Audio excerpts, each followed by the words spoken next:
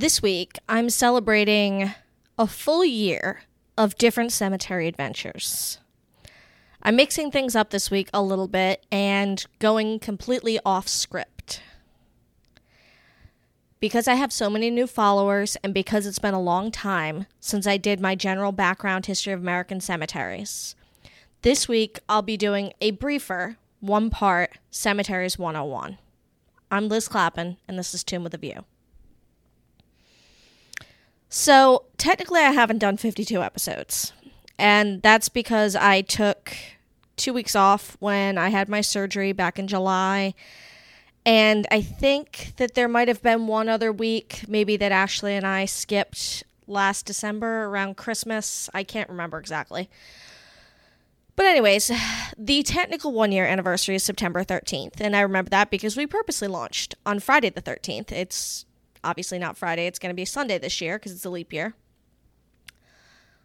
But I wanted to do this, like I said, in the intro for a couple of different reasons.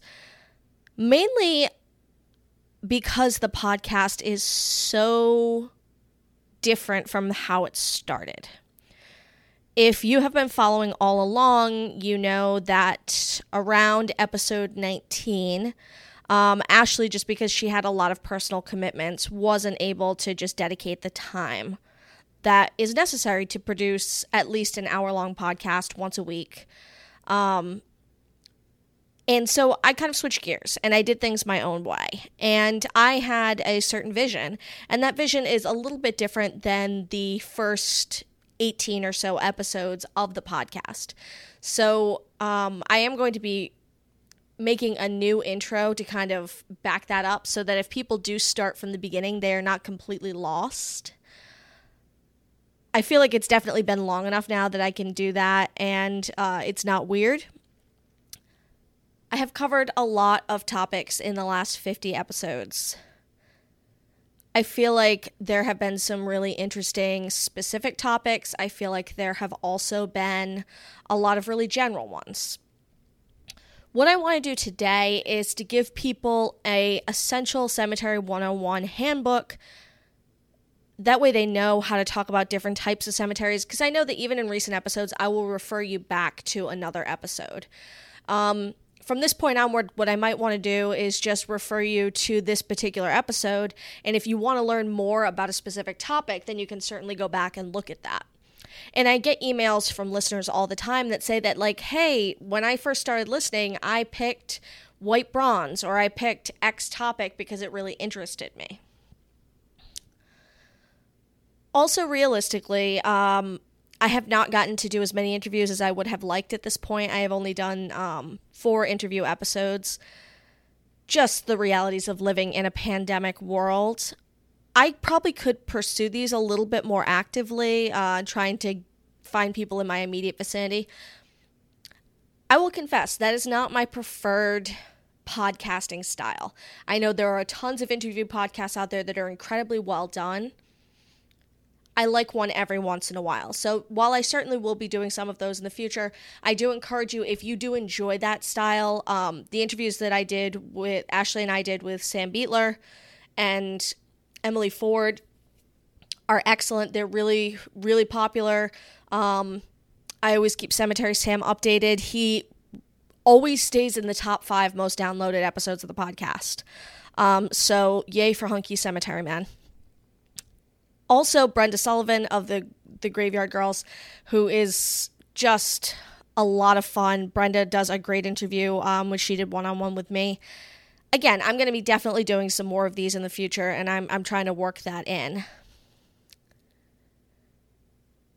The second reason I want to do this is if you follow along on either Instagram or Facebook for social media, I did a Ask Me Anything this week, and I'm going to be doing live videos that go along with that starting tomorrow on Saturday and Sunday. That way I kind of break it up because I did end up getting a number of questions, and I don't want to try to cram them all in one Instagram TV video.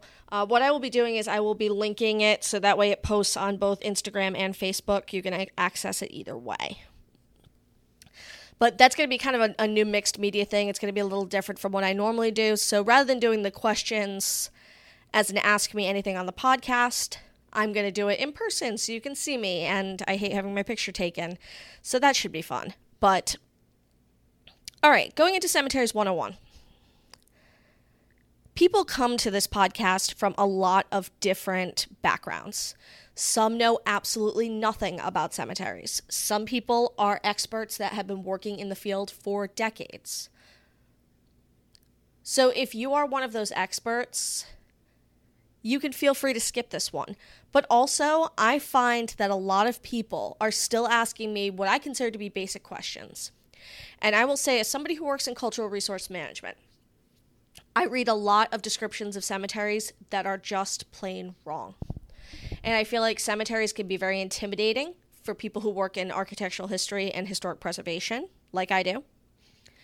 I think that they are misunderstood, and I think that, quite frankly, the literature that is available out there about them is very thin. As far as I'm concerned, there is only one book that accurately captures the history of American cemeteries, and that is The Last Great Necessity, which I know I've talked about before. There are other excellent books about cemeteries, but none of them give a full, comprehensive history that traces the evolution of cemeteries, how cemeteries are linked to the consciousness of the nation. But that book was published in 1991, so we're talking about a now 30-year-old book. And I think that at some point, somebody is going to have to write another comprehensive book. And there are books that touch on it. I know Marilyn Yalom's book is very, very popular, The American Resting Place, but that's more of a vignette story where she talks about specific cemeteries and she tells parts of the story, but I don't think it's as comprehensive and as academic. It's a great book. It's a lot of fun. I really enjoy it, but hopefully if you are looking for Cemeteries 101, what do I need to know if I'm looking at a cemetery? I'd like to produce that type of podcast. And that's maybe a longer introduction than I needed to give, but that's always been my goal with this podcast, is that people are looking for information out there. People who, for whatever reason, become interested in cemeteries. It might be personal genealogy.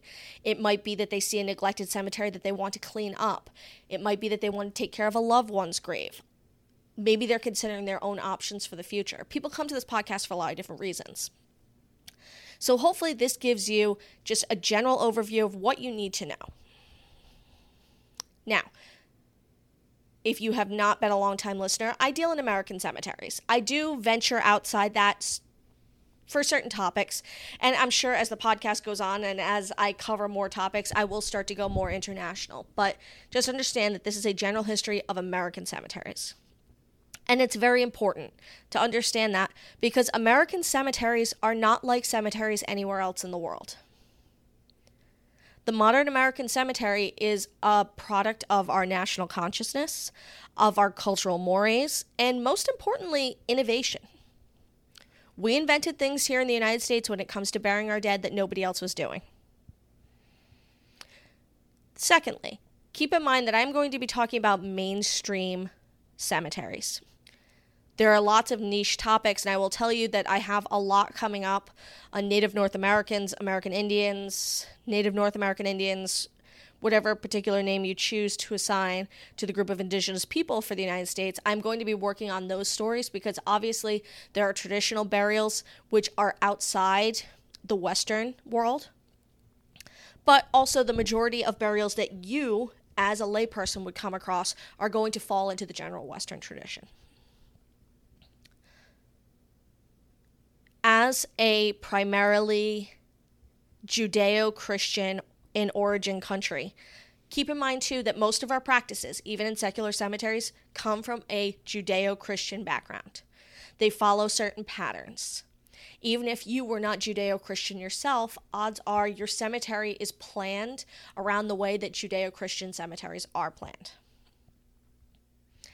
Going back to the first settlements that begin in the United States, you obviously have Jamestown, you have Plymouth, and you get certain patterns that develop in both northern and southern cemeteries. In northern cemeteries, which we focused on far more on this show, you see cemeteries developing around the Puritan tradition. And the Puritan tradition is one, if you remember your high school history classes, that is very strict, is very rigid, and is very theocratic.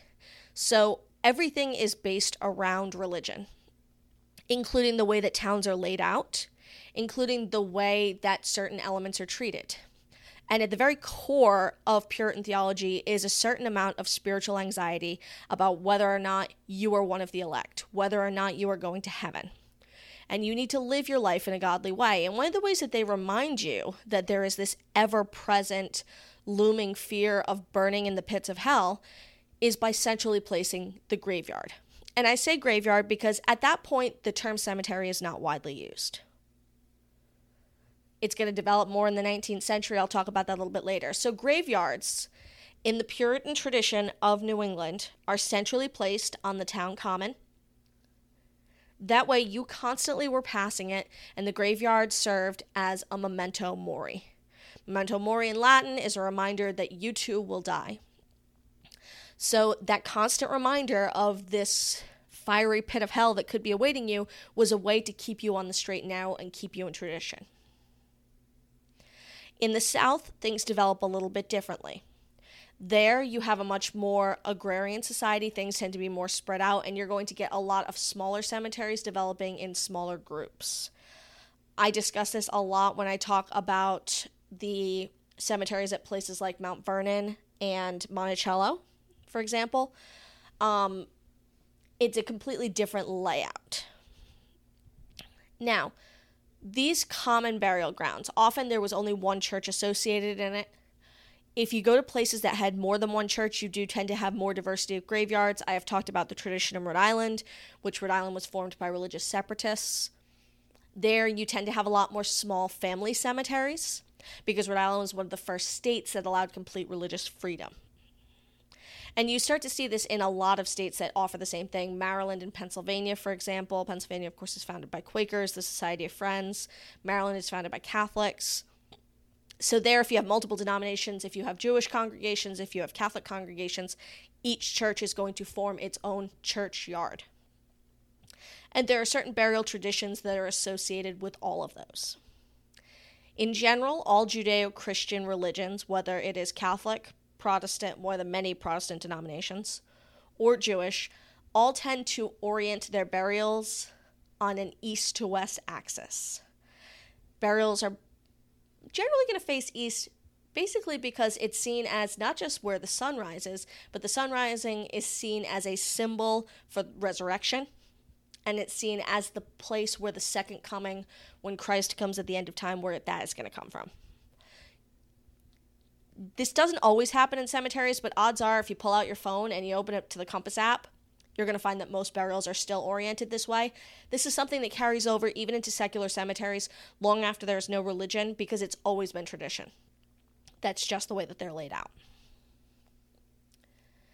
This colonial tradition of small, either churchyard or town common cemeteries is going to continue through the American Revolution.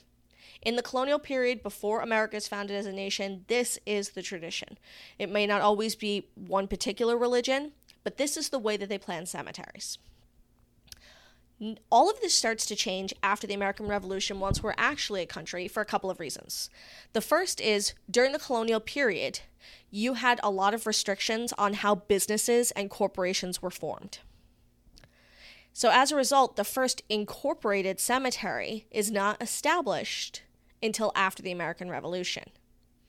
And this is going to happen in 1797 in New Haven, Connecticut, where you have the Grove Street Burial Ground. This is the subject, the second episode of the podcast. I go in depth about this, but James Hillhouse, who was a very prominent businessman and politician in New Haven, was very anxious over the overcrowded conditions and the really poor state of the town common burial ground in New Haven. It is now underground. You can still see it in the basement of a church if you are interested. But Hillhouse established the first incorporated cemetery that was planned. And it was planned in the sense that it had plots for different organizations, the most prominent of them being Yale University. It also was planned in the sense that there was a governing body that was there to ensure that the paths were maintained, that trees were planted, The grass was trimmed. All of the things that he saw not happening with these common burial grounds. So Grove Street is not just the first incorporated cemetery. In many ways, it's the first planned cemetery. And by having plots that were purchased either by organizations or by families, they really changed the way that burials happened.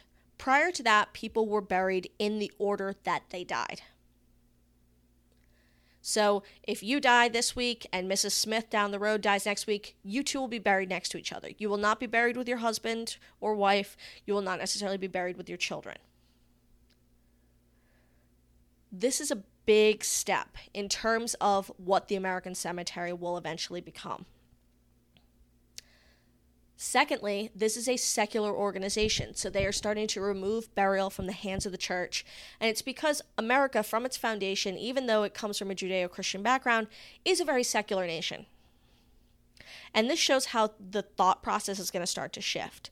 So New Haven is really a groundbreaker. It's the first time we have a planned cemetery, but they're not quite there yet. It's still very small. It's still very limited, and they will eventually run out of space. Now, moving forward, in America, you start to have more and more and more free thought. You start to have a lot of really radical thinkers. If you remember back to your high school literature classes, think about the Transcendentalists, people like Henry David Thoreau, people like Ralph Waldo Emerson. All of these thinkers who are urging people to break through their societal mores and the boundaries of what is seen as acceptable behavior. Along with this, you have a huge religious movement in the United States called the Second Great Awakening. The First Great Awakening had kind of been associated with Methodism. The Second Great Awakening, it's a break where it's looking more towards a communal, freer religion. It is often associated with changing social values in terms of the role that women play, the role that men play, the role that the family plays. It also is very much associated with the outdoors. The Second Great Awakening is often associated with tent revivals. So if you see places like Oak Bluffs in Massachusetts or Ocean Grove in New Jersey, where they have these huge outdoor tabernacles that were campgrounds, these are all relics of that era of the Second Great Awakening. And this idea of nature is going to change how people see death. So prior to that, like I said, it was very much about that memento mori, a reminder that you will die. It was about keeping you on the straight and narrow. Now people started to transition, and they saw death as a return to nature, as something that was beautiful, as something that was picturesque. And the picturesque was a movement in art, in literature, in architecture that was very much in tune with this. In many ways, it was about aggrandizing the past, often a past that didn't actually exist. And so ideas started to filter over from Europe. And the biggest idea comes from a place called Père Lachaise. And Père Lachaise, if you have been to Paris, is one of the largest and most elaborate cemeteries that you can see anywhere in Europe.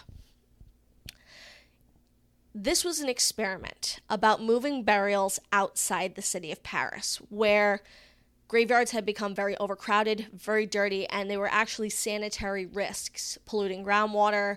Often bodies stopped decomposing because the soil was so overused. This is an important point to make because in Europe and throughout much of history, burial was not a permanent thing. Often it was a temporary, usually 7-year agreement where you essentially rented ground space. And at that point, your body would have decomposed down to mostly skeletal remains. Your remains would be dug up, and you would be moved to an ossuary, which was a common spot. And you can see this in the catacombs of Paris, where many remains were put in elaborate designs. The Capuchin Church is another great example of an ossuary. The idea of permanent burial is 100% an American idea, that you have a final resting place, that you are buried and you remain there. Now, it is an American idea. It is not something that America has always been very good at. That's worthwhile pointing out. So as part of this idea of moving things outside of cities, what happens in the 19th century is that the Industrial Revolution hits and cities start to grow. And they start to have the same problem, where their cemeteries cannot handle the amount of dead who are moving into cities to work in factories, to work in an industrialized society. So taking a page from the Book of the French, what happens is 1841, a gentleman called Jacob Bigelow in Boston, Massachusetts, makes the decision that he is going to get a group of investors together to put together a new type of graveyard. And he is going to use the much more picturesque term of cemetery, which comes from the Greek word for sleeping place. Again, remember that picturesque ideology. And this investment will be known as Mount Auburn Cemetery. And Mount Auburn is really where, if you read any general history of cemeteries, this is where they start, because Mount Auburn is the beginning of the rural cemetery movement. The rural or garden cemetery movement is the idea that, first of all, you are going to have elaborately planned cemeteries which are outside of cities. They are going to take advantage of the beautiful natural landscape with curvilinear roads, with undulating hills. They are going to have a different governing body, meaning that they are going to have a board of directors, and that if you purchase plot space there, you are going to have a say in how the cemetery is run. They are secular or non-sectarian cemeteries. They do not belong to any particular church denomination. They are also, in this case, a business. They have sales offices where they actually sell plots, removing it from either municipal or church governance. And this is it. This is the biggest innovation that we have in the way that people are buried in most of history. And this catches on like wildfire. And these cemeteries start to pop up and down the East Coast within the next decade and eventually will spread across the country. And what are you going to see in a rural cemetery? So aside from those landscape features I mentioned, there is also a huge emphasis on elaborate monuments. And these elaborate monuments tend to take on what are known as revival styles. Part of that picturesque ideology is that faux past look. So you see things like Egyptian revival, Gothic revival, neoclassical revival, all architectural and design styles of the past, which are brought back in funerary monuments. These cemeteries are often kind of criticized as looking cluttered, because often you have multiple large monuments all within the same plot, where you will have urns and weeping willows, and you will have angels, obelisks. You'll have lots and lots of these for each member of the family. And given the continuing high death rates, these are very popular and these plots sell very fast. And there's a lot of one-upmanship as people try to outdo each other with very elaborate monuments and mausoleums, meaning above ground tombs for an individual family. In addition, there's often grand architecture associated with them. Big, beautiful gates, gatehouses, chapels. All of these are very common, and you start to see them in cemeteries like not just Mount Auburn, but Greenwood Cemetery in Brooklyn, Laurel Hill Cemetery in Philadelphia. Those are the first big three. And like I said, these start to spread across the United States as this popular style grows and grows. Now, the American Civil War happens roughly 20 years after the founding of Mount Auburn. This also is going to revolutionize the way that cemeteries are designed, and more importantly, the way that people are buried. There is no plan for the Civil War. The unprecedented amount of death means that the carnage is very difficult to contain. And you can read many accounts of these battles and just how bad the decomposing corpses on the battlefield are. There becomes a cottage industry where embalming for the first time becomes very popular, and some families actually pay to have their loved ones shipped home by train. This is going to be the first war that has a train involved. But also we see the establishment of the first military cemeteries to help deal with the Civil War dead. This massive amount of loss of life, though, continues sort of this idealism about what we today think of as traditional Victorian mourning values, which will really extend throughout the rest of the 19th century. Through the turn of the century, Queen Victoria dies in 1901. So really those principles, which start with the crowning of Queen Victoria in the late 1830s, that span of 60-odd years, really, we call it Victorian because there are a lot of associated things. Even though obviously America is a separate country from Great Britain, the art, the architecture, the social practices are all very well defined. So when you tend to think about that Victorian mourning culture, it is most closely associated with what I've just been talking about for the last couple of minutes. Now, towards the end of the 19th century, you do start to see transition again. And there is a seldom talked about intermittent type of cemetery. And that is going to be the lawn park cemetery. These are often newer sections of rural cemeteries. The first one is in Cincinnati, Ohio, Spring Grove Cemetery. And Spring Grove was a not very successful rural cemetery, which was redesigned by a man named Adolf Strauch, who came over from Germany, Bavaria, I believe. Like I said, no notes. And redesigned it to make it less cluttered, more open. And what he started to do was that you would have a single family monument, whether it's an obelisk or an urn, whatever it might be. And that single monument is surrounded by small identical monuments, not flush, but very low to the ground, which gave it a more open appearance. And each family member buried there would have one of these small matching stones. And we start to see a transition. We start to see a shift again in how people see death. This is really going to change in the early 20th century. So as we move into the early 20th century, you start to continue to have a shift. One of the big things that happens starting from the mid-19th century on is you have a large immigrant population which moves into the United States.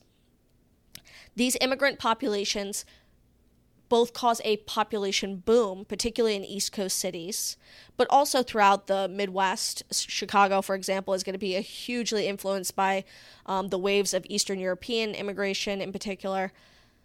But these groups bring their own burial traditions, they bring their own craftsmanship, and they start to show up in the mid to late 19th century as well.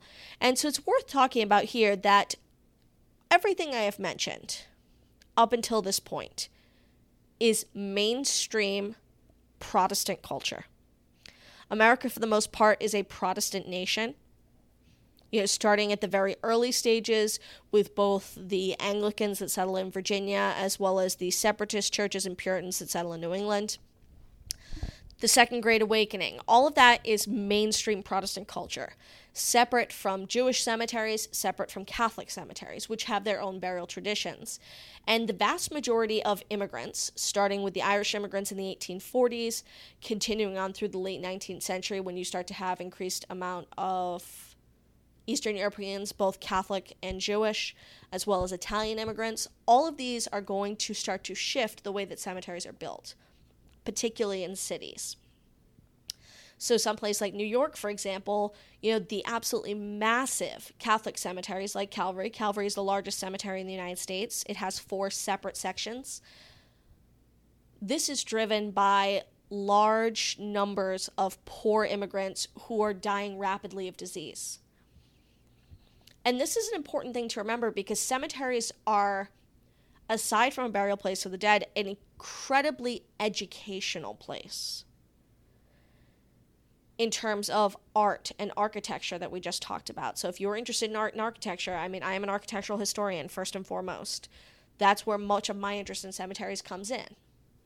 But also, if you are interested in demographics, if you are interested in learning about epidemics, if you're interested in learning about the age of mortality, or how mortality impacts different populations, there's no place to better understand this than by looking at cemeteries. I remember reading an estimate that something like 40 burials a day were happening in Calvary, and they were all Irish immigrants, and they were all dying of cholera.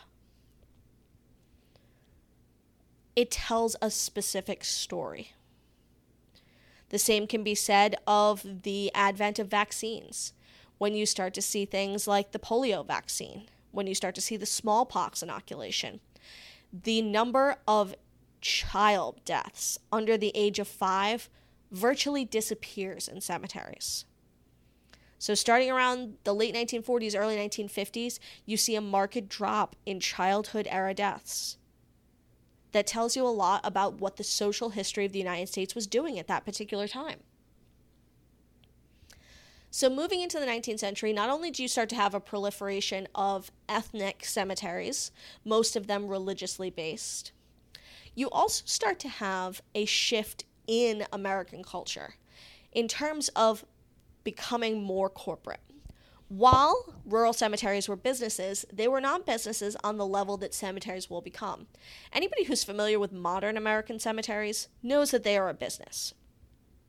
There are a handful of gigantic cemetery corporations or death funeral industry corporations that run and maintain the majority of cemeteries today. They run under a couple of different names, but they all have their origins in something that happens in the 19-teens. So 1917, at the height of World War I, again, we have sort of an American crisis, because even though America enters World War I a little bit on the late side, they still do have massive casualties. And at this point, we start to see a real distancing from death. So prior to the turn of the century, and even past that point, you had always had the majority of your death care occurring at home. While you may have purchased a coffin, many were homemade. While you may have paid someone to dig the grave, many were homemade. The body was prepared at home. The body was laid out at home. You start to see a funeral industry emerge in the late 19th century, and this happens mainly because in cities, with people living in smaller spaces, it's not as practical to prepare bodies. And also, you often have funeral homes that are very close and are very conveniently located. This goes to the next level in 1917 when a guy named Hubert Eaton, who is a very savvy businessman from the Midwest, again, mainstream Protestant, has very specific views about religion, and he adopts a very rosy, better life, heaven is a green meadow type view of death.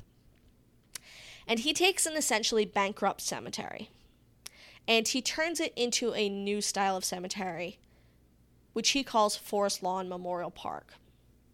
And the whole idea behind this is that it streamlines all business into one unit. So your funeral home, your cemetery, your florist, everything is a one-stop shop. So you don't have to run around to the different places when somebody dies. You go to one place and they handle it all. Everything there is very beautiful. You know, the laying out happens in a slumber room. There's not really a mention of death. This is where the sort of modern sanitized view of death comes from.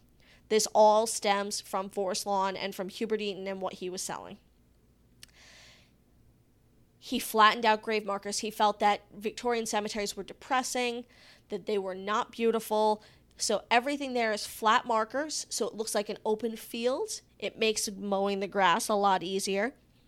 And memorial parks at this point start to proliferate across the United States. They start to become the norm. Often older cemeteries would put a memorial park section in, and they continue to grow today. Arguably, I would say that this is still one of the more popular versions that you see.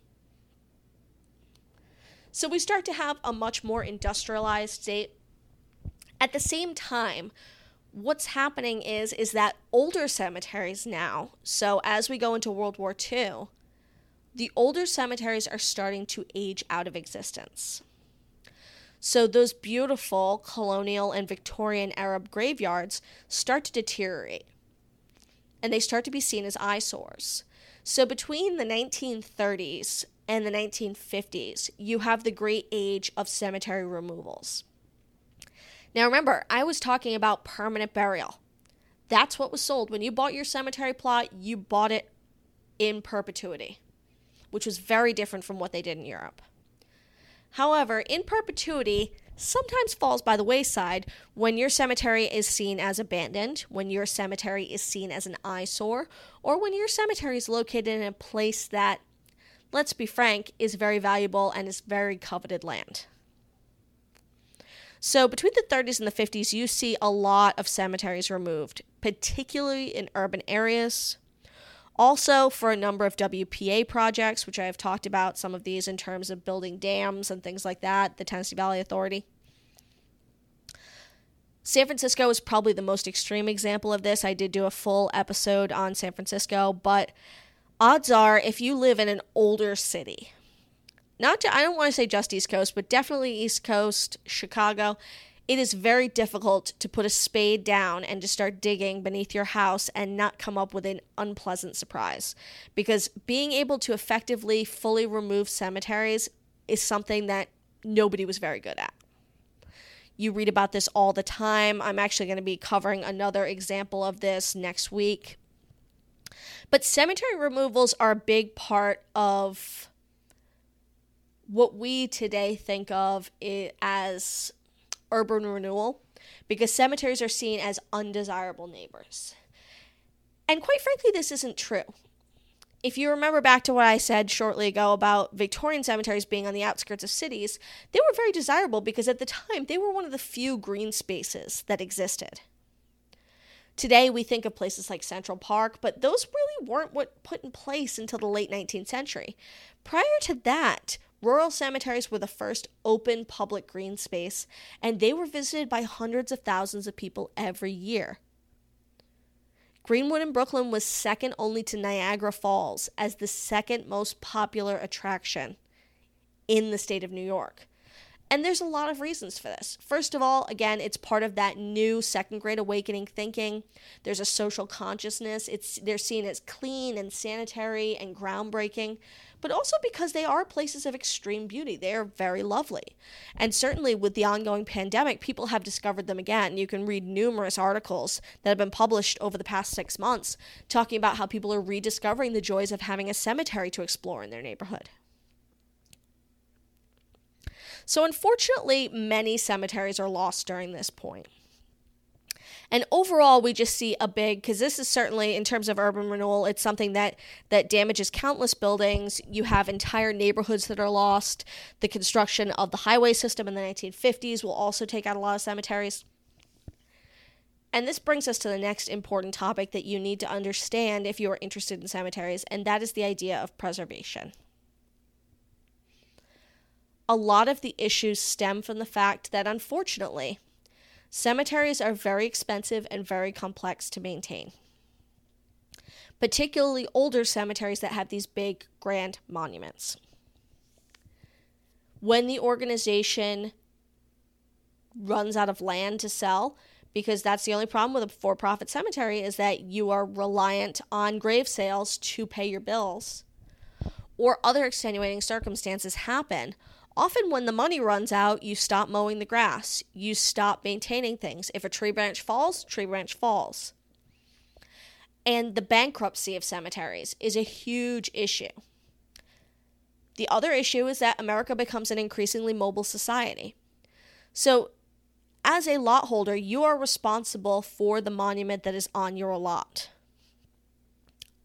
This is something that most people don't realize. They assume that if something happens to their lot, the cemetery will maintain it. Well, technically, it's not their job. They maintain the roads, they mow the grass, but they are not responsible for anything on an individual lot because you chose to put it there. The cemetery, given their choice, would just have a flat piece of grass there and they wouldn't have to worry about it. So if families move away and they're no longer coming back to visit grandma and grandma's marker starts to deteriorate and is toppled in a winter storm, it's not going to get fixed. And it's going to sit there, and eventually the graveyard starts to look shabby and it starts to deteriorate. Just keeping the grass mown, and I say this because I've definitely consulted with some cemeteries about their contracts for grass mowing, it's unbelievably expensive just to keep the grass mown in cemeteries, let alone maintenance on large buildings like chapels and offices and things like that. Even maintaining small community cemeteries becomes a challenge. And you might say, well, sure, you have storms, things get knocked down. Water is the universal enemy. It does not matter what your grave markers are made out of, whether they are made of slate or wood or marble or granite. Just about any material that you make grave markers out of is going to deteriorate due to water. More so if you live in a cold place, because when water gets into cracks and freezes, it expands and contracts, and those can break stone. Those can destroy stone. Vegetation can cause cracks, can cause damage. I haven't talked much on this episode, but you have all of these materials, and none of these materials is impervious to this type of destruction.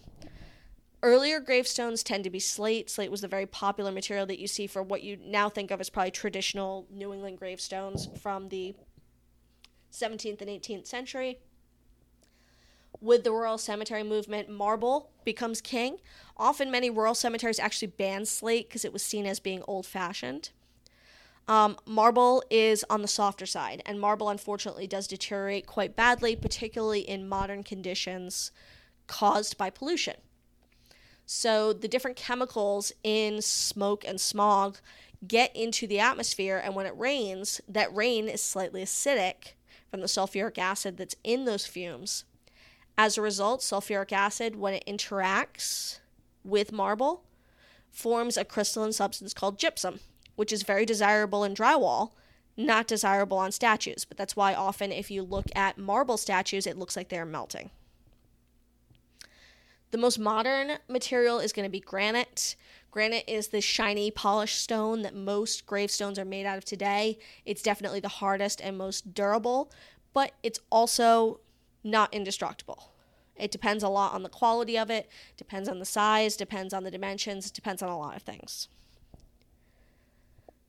You can also see certain vernacular materials. So wood, as I mentioned, concrete is very popular for homemade gravestones.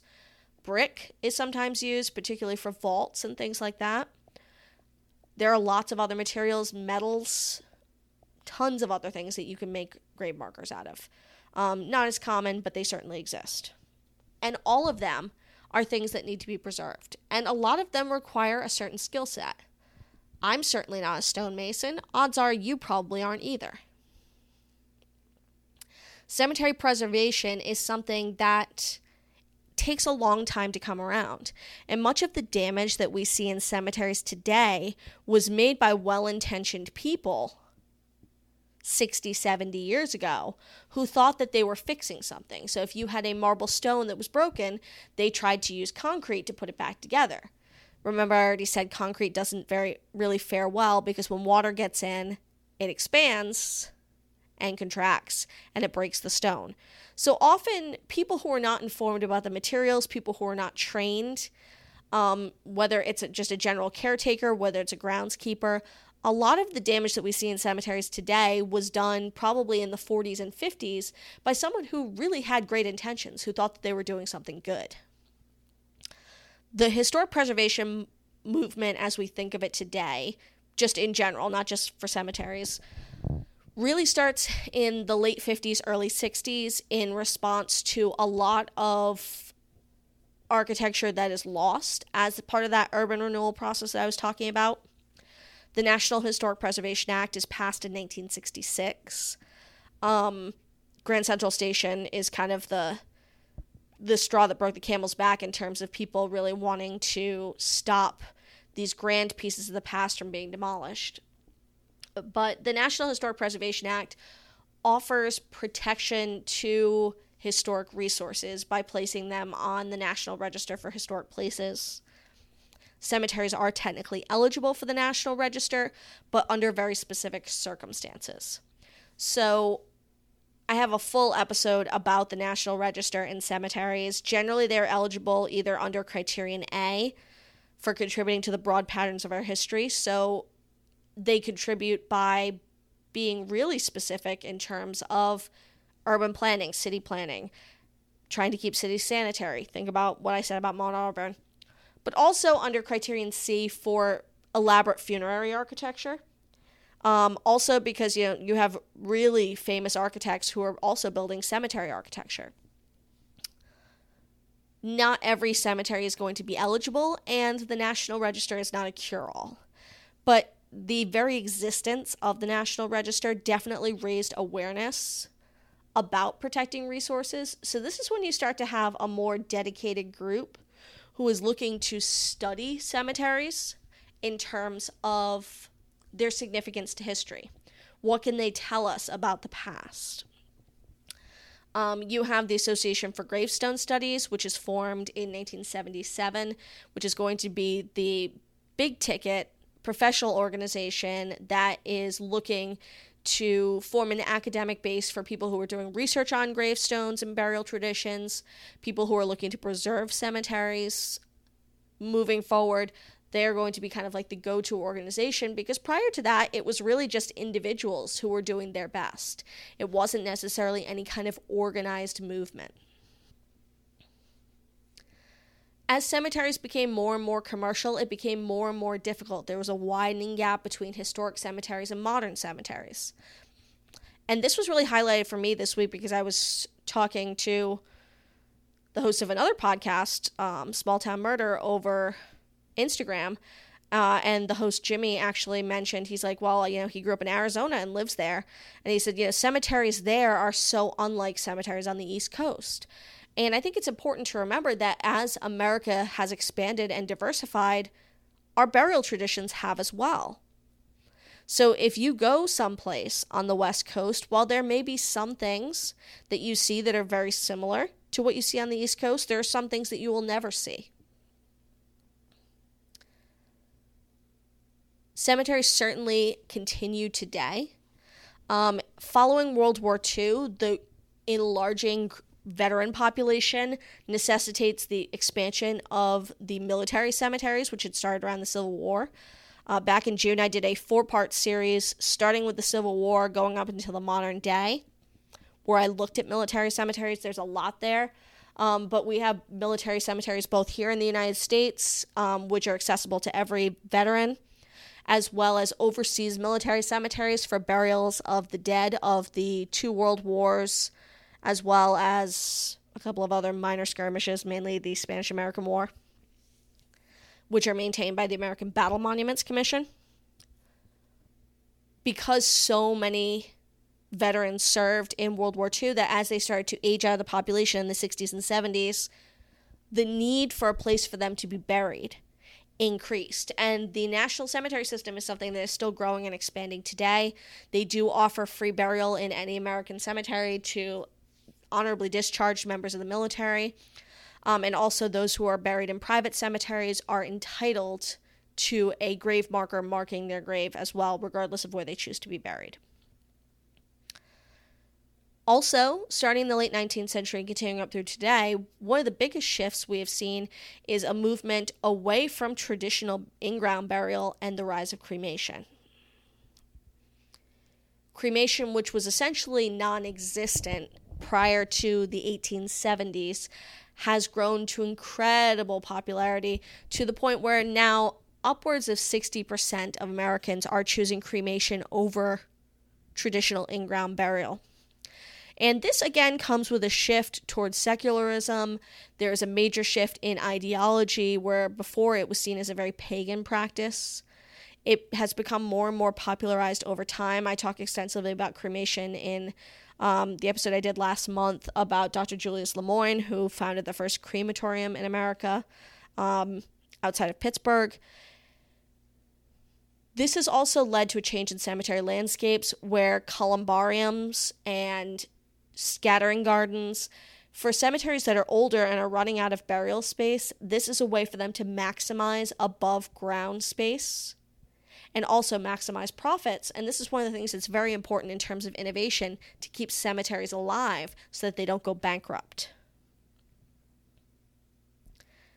Now, in terms of cemeteries of today, what do we see? Well, there's an incredible push towards green burial.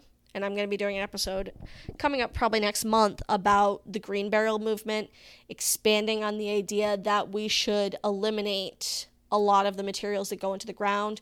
We should eliminate a lot of the chemicals that are used in embalming and focus on a more natural approach to death in terms of burial that is less harmful to the environment and is less abusive in terms of the resources that are required for the death care industry.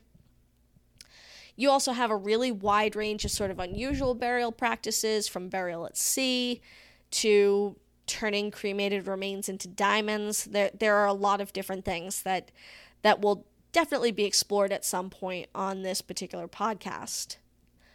Overall, however, I think the biggest thing is that cemeteries today have to diversify in terms of how they are presented. Many cemeteries, for example, are arboretums. They are huge wildlife habitats.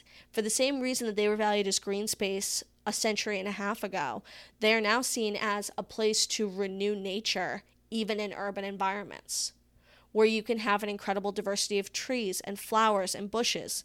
You can have populations of deer and fox and raccoon who are living within cities who otherwise would not be able to survive because they don't have the option and they don't have the green space.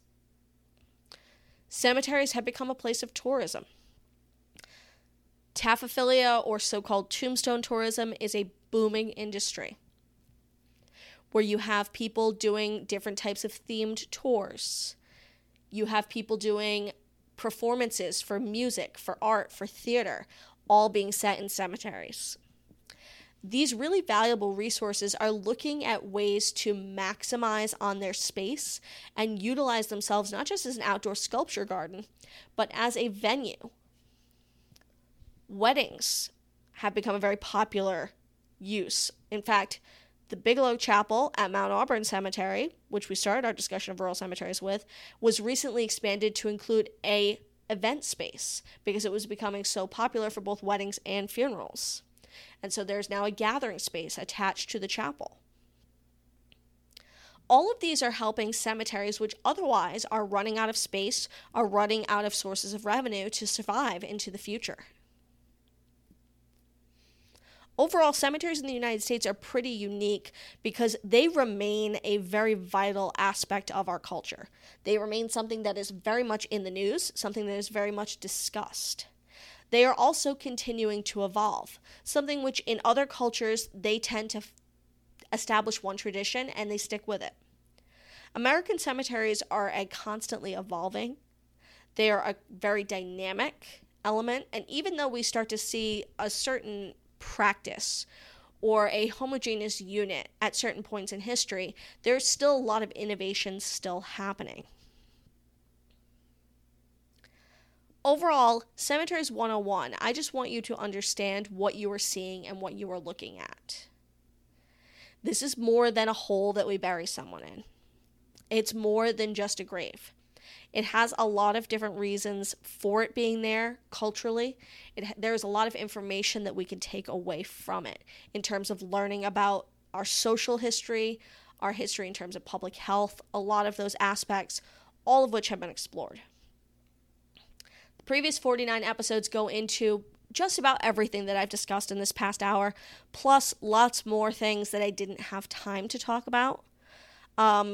Tools for preservation, master planning in cemeteries, funeral railroads. There are lots of other topics that I didn't get to. But this is a nice, short, under an hour general history of American cemeteries that hopefully will give you a little bit of insight. As we move forward, I will probably refer back to this episode if you need a real quickie, just behind the scenes so you can understand a particular term that I'm making a reference to. Also, what I want to do is I want to create some infographics that have really good pictures so that as a auditory medium, this podcast can also have a guide on social media where you can look at things and you can immediately see exactly what I'm talking about, because I know it's not always easy to understand what I'm discussing. Whether it be a material like white bronze, whether it be a style like lawn park. That way, if you are going out into cemeteries, you can look at something and you can immediately identify it.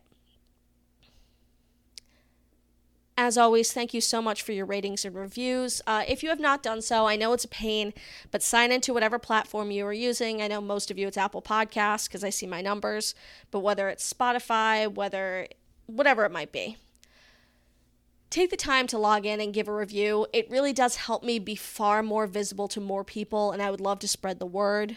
Feel free to follow along on social media, Tomb of the View Podcast on Facebook, and Tomb with A View on Instagram. Like I said, over the weekend, to celebrate my anniversary, I will also be doing an increased amount of postings. I've been posting a lot recently, particularly on Instagram. You guys have been incredibly generous and very supportive. I'm trying to post fun, interesting little puzzles that I find, unique examples of funerary architecture, lots of fun stuff.